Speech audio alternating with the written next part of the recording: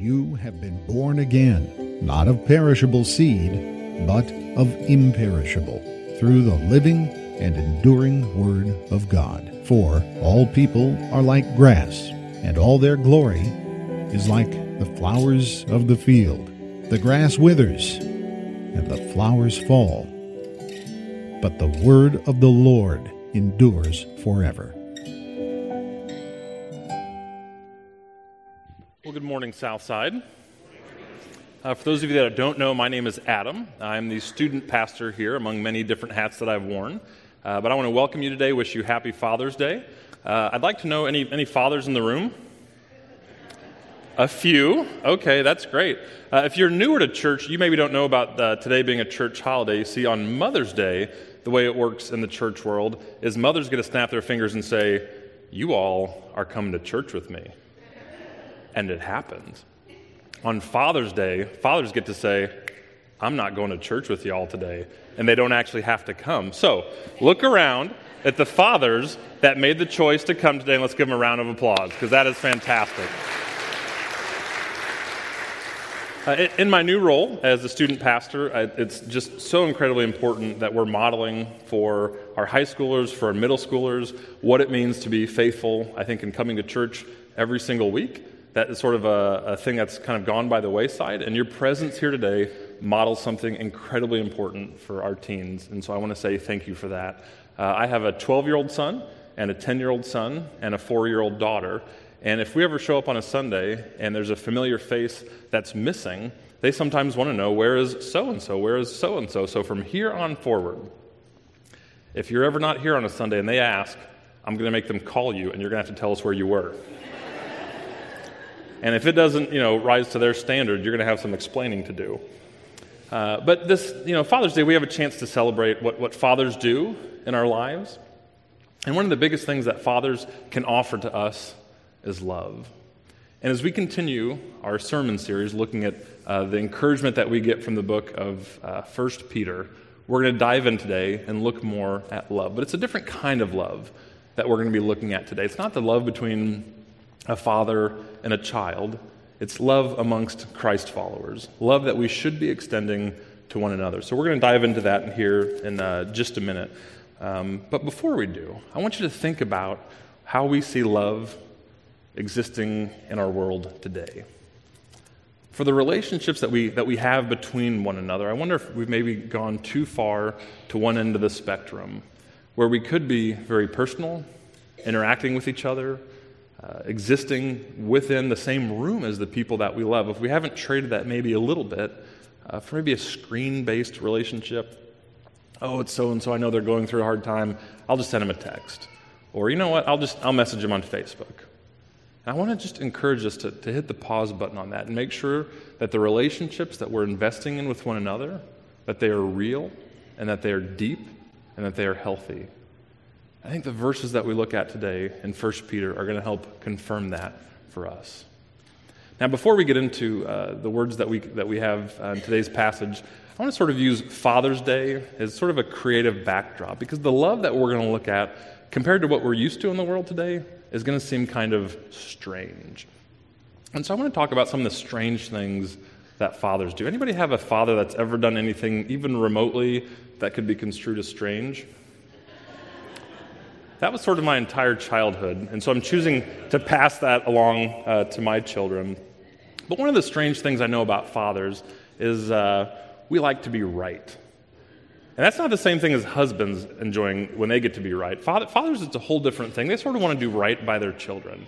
If there's a problem, they want to dig down deep. They want to just surround themselves with all of the possible information to make sure that the conclusion that they reach in front of their children, like it's just stacked in their favor, and they're going to come out the hero. Now, I'm curious, by a show of hands, how many of you have ever used Netflix? Keep your hands up if you're actually using your own login and you're not borrowing it from somebody. The number dropped considerably. Well, there's a great documentary on Netflix right now called The Perfect Bid. Anybody seen that by chance? I watched it while folding laundry one night. It gripped me. This tells the true story of a gentleman that from childhood fell in love with the show called The Price is Right. And he realized that between tapings of shows, that the pricing for certain products was consistent. And so for the next 35 years, he made spreadsheet after spreadsheet, flashcard after flashcard, and he memorized every single price to the exact dollar amount of every product that was ever on The Price is Right. He appeared in the audience more than 40 times. He taped as a contestant twice, and towards the end of the time that Bob Barker was hosting the show, he helped manufacture the first and only perfect bid for a showcase showdown. It was one of the only times in the taping of the show that they had to stop the live air feed of it because the producers thought something had run amok. This is somebody who stacked the deck in his favor to make sure that he was able to get it right. And that is what Peter's doing for these young Christians that he was writing, these scattered exiles. This is a strange love, Peter says, that offers us the chance as Christians to get love right. This is what we read in 1 Peter chapter 1, verse 22. Now that you have purified yourselves by obeying the truth, so that you have sincere love for each other, love one another deeply and from the heart. Again, the audience here, Peter's speaking to Christians and encouraging them to love one another deeply. This isn't sort of the turn the other cheek and let your love go before all people. This is make sure that you are loving each other deeply and from the heart. So we can't overlook sort of the familiar encouragement here. Peter's saying you should be extending love to other Christians, not because of some position of authority or a favor they can do for you or because they're more successful. It should have nothing to do with who they are other than their identity in Christ. Peter's saying because you have brothers and sisters in Christ, they are worthy of your love. And that should shape and guide our actions with one another. There's some sort of common bond or some linking that occurs between people who have made that decision to follow Christ. For people that have professed their faith, and a deep and true and abounding love needs to exist between them. I think that's true for us today. It needs to exist within us. And if anything, these verses here speak to some sort of maybe maturity in our faith. It's sort of like the brother and sister love you may have or may not have grown up with. I remember there was a period of time we called the 1980s. And during the 80s, my parents had the nerve to provide me with an older sister. Exactly. You maybe have met her. There were about 8 or 9 years there where I could not for the life of me figure out why they kept her around. Right? She was better at everything. She was smarter. Just everything about her kind of repulsed me. And in my immaturity, I thought, this person of all people, despite the fact that their bedroom door is 5 feet from mine, they are not worthy of my love. However, as things change over time, and I've grown up and I've matured, I, in fact, not that anybody's keeping score, I initiate phone conversations with her more than she does to me, all right? I love my sister because, if for no other reason, she's my sister. And that's what Peter's saying to us. If for no other reason than because they are your brother or sister in Christ, they are worthy of your love. He continues this way, verses 23 through 25. For you have been born again, not of perishable seed, but of imperishable, through the living and enduring Word of God. He quotes from Isaiah here. For all people are like grass, and all their glory is like the flowers of the field. The grass withers and the flowers fall, but the word of the Lord endures forever. And this is the word that was preached to you. In a world where everything is destined for death and decay, the hope that Jesus offers turns that on its head. It is through the word of the Lord that is enduring that we have an eternal hope. And that should shape, that should flavor the strange love that should exist between all of us. God wants us to understand that not only were we purified for a purpose of brotherly love, but in and through the word of the Lord, that we have a chance to represent and carry with us wherever it is that we go. As believers, we're born again into an eternal life, and that eternal, decay-proof life begets an eternal and decay-proof love that we can extend from one person to another. That is the only thing that fits the bill of what Jesus did, a love that can exist amongst his followers. Now, there's another thing that's kind of strange about fathers. Maybe you have had a father, or you, in fact, are a father that has kind of an interesting view on nutrition. A couple days ago, in fact, a week ago from yesterday, I hosted an event for our high school students called a donut crawl. I don't know if that was affirmation or anger and rage, what I just heard there, but the idea is we want to spend time with our high school students. We want to be able to kick up some conversation. We want to kind of hear what's going on in their lives, and we thought, let's dangle the carrot of donuts. And not just a dozen donuts. Let's go to every single place in Springfield that manufactures donuts that is within a reasonable walking distance to the next place. We started at Mellow Cream in Fair Hills Mall. We went to Dunkin' Donuts. Do you guys get the nutritional value here? This is pretty good stuff. We went to Quick and Easy. We crossed the very busy street and went to Starbucks. They don't sell donuts, but they know how to make a cup of coffee, so we stopped there. And then we went and had this wonderful group shot taken at Krispy Kreme. Now, if you were to ask the average mother, is it a good idea to subject young people to all those calories, they'd probably say, and correctly so, no. But as a father, I thought, hey, this is a thing we ought to allow for our students. And fathers maybe don't get the greatest reputation for the way that they kind of nourish and feed our children. I bet if you were to compare the menu at your house growing up, if you had a dad that ever fixed a meal, if you were to compare the nutritional content to what your dad put on the table, compared to what your mom put on the table, it's probably pretty different.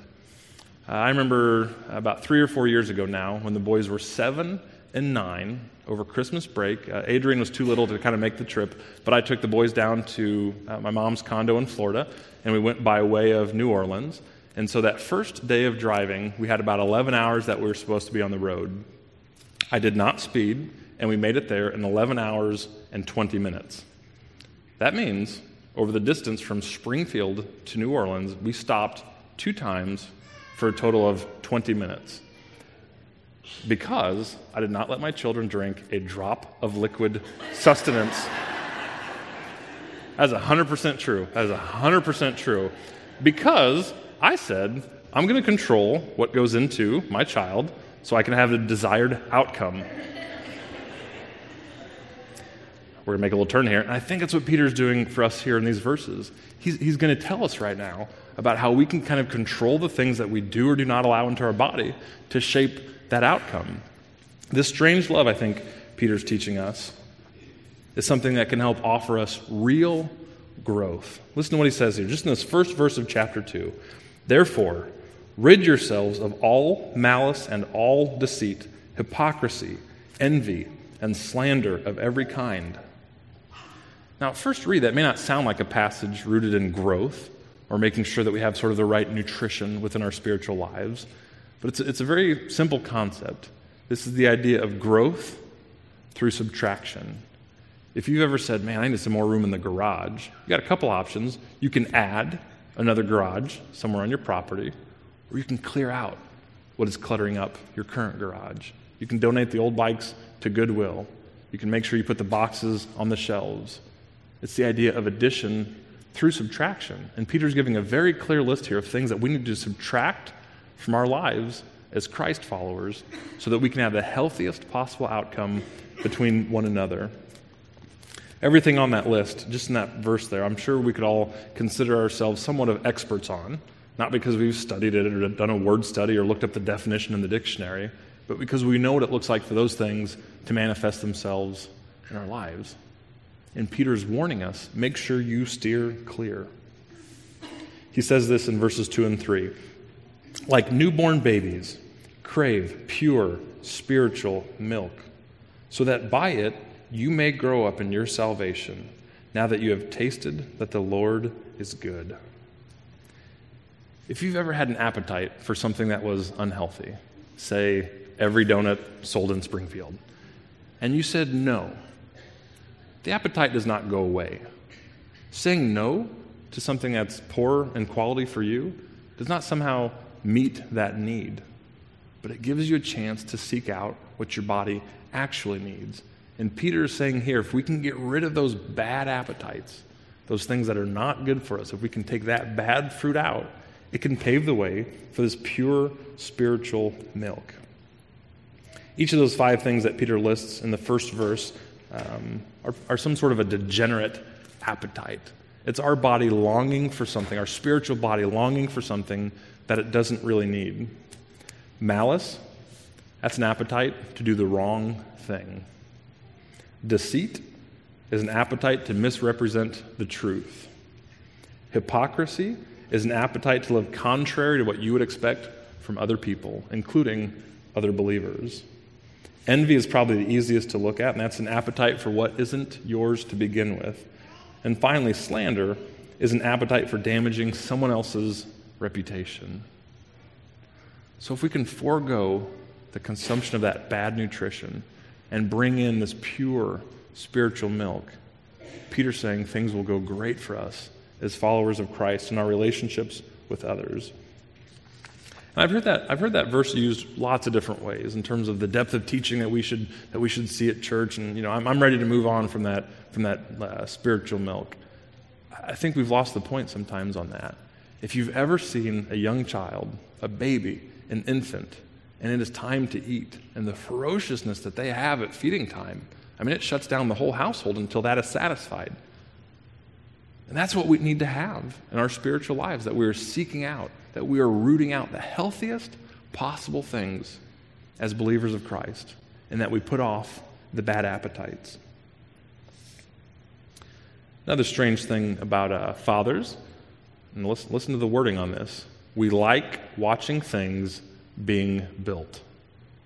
Not everybody likes to build things. Some of you do, some of you don't. I'm in the category, the older I get, rather than watch me do this, I like the idea of watching me pay someone to do this. Happened about age 36. Somewhere in there I said, this is not worth me doing it anymore. But there's this great little tool we have on the internet called YouTube. You have the ability to watch things being built. For instance, you can watch the time-lapse construction of a skyscraper. Now, I dare you, fathers, to put that on a screen anywhere in your house and have your children walk by it and not just be engrossed with it, right? It's something just fascinating to see something go from nothing to something. When LRS recently added on their property in Monroe, it's just north of our neighborhood, kind of on the way for me to drop the kids off at school. But when construction was taking place and they had the cranes and they were pouring cement, the boys and I would kind of go out of our way. We would just park, we would sit there, and we'd watch. Because there's something beautiful about this foundation being built. We drive by it now and we see the building, but my boys can look back and say, I know what the foundation of that building looks like, because they were there and they saw that. All sorts of things that we like to watch being built. Around our neighborhood, they laid fresh asphalt a couple years ago. This great, ingenious milling machine that took this old road, crumbled it up, did some magical process on the inner workings, and produced this fresh new asphalt behind it. My kids were just amazed, absolutely amazed at watching this new thing being built. I think that's something that Peter's getting at in these next verses. Talks about the strange love offering a foundation, and it's a foundation we can find nowhere else. This is what he says in verses 4 and 5. As you come to him, the living stone, rejected by humans but chosen by God and precious to him, you also, like living stones, are being built into a spiritual house to be a holy priesthood, offering spiritual sacrifices acceptable to God through Jesus Christ. Now, this imagery of stone is something that's just rooted throughout messianic prophecy, through the hope that we have in Jesus. Peter's about to quote a couple of sort of stone imagery. One is going to be from Psalm 118, from which earlier in the call to worship were the verses leading up to that. Again, he's going to quote Isaiah to get these sort of passages of stone. And it's so important that we don't lose sight. It's not just a solid rock foundation. It is a risen Lord. The hope that we have in and through Jesus is not just because of his faithfulness or his steadfastness, something that we see represented in the stone imagery. It's because that man, through his own identity, was able to conquer death, something that's been done so few times and only once through someone's own power. And that is the hope that we have in Jesus. When we are drawn to him and we come closer to him, we get to be in that same category, spiritual stones, it says. Now here are these Old Testament passages, verses 6 through 8. For in Scripture it says, "See, I lay a stone in Zion, a chosen and precious cornerstone. The one who trusts in him will never be put to shame. Now, to you who believe, this stone is precious. But to those who do not believe, the stone the builders rejected has become the cornerstone, and a stone that causes people to stumble, and a rock that makes them fall. They stumble because they disobey the message, which is also what they were destined for." But that's the picture here. Jesus, Messiah, a resurrected Lord, offering a foundation that nobody can shake. It doesn't matter that Jesus was rejected or cast aside because he was chosen by God. And the recipients of Peter's writing here would have felt something in that. They were rejected. They were exiled. The scattered exiles is how this letter starts. They would have known something about feeling rejected. And Peter's offering hope here. Despite the fact that you feel, and in fact in reality are rejected, you are still chosen by God. And that paints probably the most realistic picture of this strange love that Peter is writing about. Though these people were rejected, they still have value to God, if for no other reason, because they are his children. Luke echoed the same sentiment in the book of Acts, citing even these same words from Psalm 118 in Acts 4:11 through 12. Jesus is the stone you builders rejected, which has become the cornerstone. Salvation is found in no one else, for there is no other name under heaven given to mankind by which we must be saved. And that is the reason for Peter writing to these scattered exiles. There is no other name by which we might be saved. I think about the people who make the decision to follow Jesus for the very first time, and what a revolutionary, life-changing thing that must be. Your entire identity is changed. The way you see the world looks completely different. I think that's true a lot of times when we enter into fatherhood as well. I'm just curious. Is this Father's Day the first Father's Day for anybody in the room? During the course of the last 12 months, you've had your first child, you've become a stepfather, you've started fostering. Is that anybody? Right here. Let's give a round of applause over here. And in fact, because I am such a fan of dad nutrition, I have a cinnamon roll that Eric Noggle is going to deliver you to your seat. This man has permission not only to eat that, but he can eat it as loudly as he wants, and he can make as many crumbs as he needs to. But think about it, the identity that you have and how things can change in your life. Jesus offers that to all people. And I'm assuming as you've heard these words today, you fall into one of three categories. The first category would be this: you love every Christian believer in the exact perfect way. And because that applies to there's 5 zeros and then a 3% of us, I'm going to move on to category number 2. If you're in this category, you love Jesus. You really do. And you hear these words, and you know that you should love those people around you, but it doesn't just seem to take root. You understand it on a conceptual brain level, but you have a hard time executing it on a heart level. I want to borrow the words from a 14th century French proverb that says, "Love and a cough cannot be hid." If you've ever had a cough just welling up inside of you and you know this thing is coming out, you know the power that has. A right and healthy relationship with Jesus has the ability to produce love in us very much like that, love that cannot be hidden. So if you're sitting there wondering, gosh, how do I sort of muster this strange love that Adam's talking about? How do I sort of, put the happy face on and make this happen in my life? I don't think it works that way. I'd say focus on your relationship with Jesus. Let him be Lord in your life, and let this fruit take hold. And finally, if you're in the third category here, you might be sitting there thinking, this is all good and well.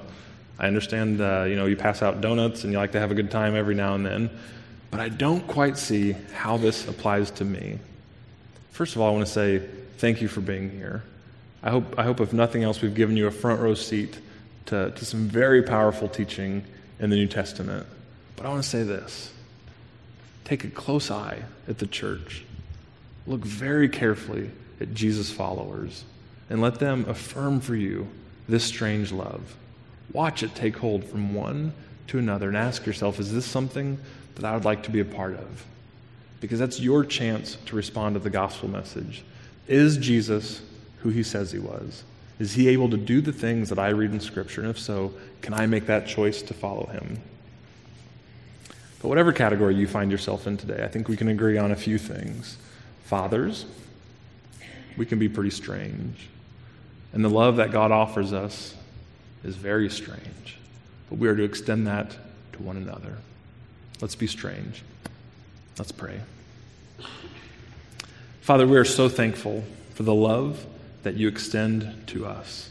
We're thankful for the hope that we have in and through Jesus, for the access that we have to your word, for the hope-filled message that we can see from Scripture. God, thank you for a chance to worship you today. May you receive our time in this room. May you receive the songs that we sing, the Scripture that we read as something that is pleasing to you to build up your church. It's in Jesus' wonderful name that we pray. Amen.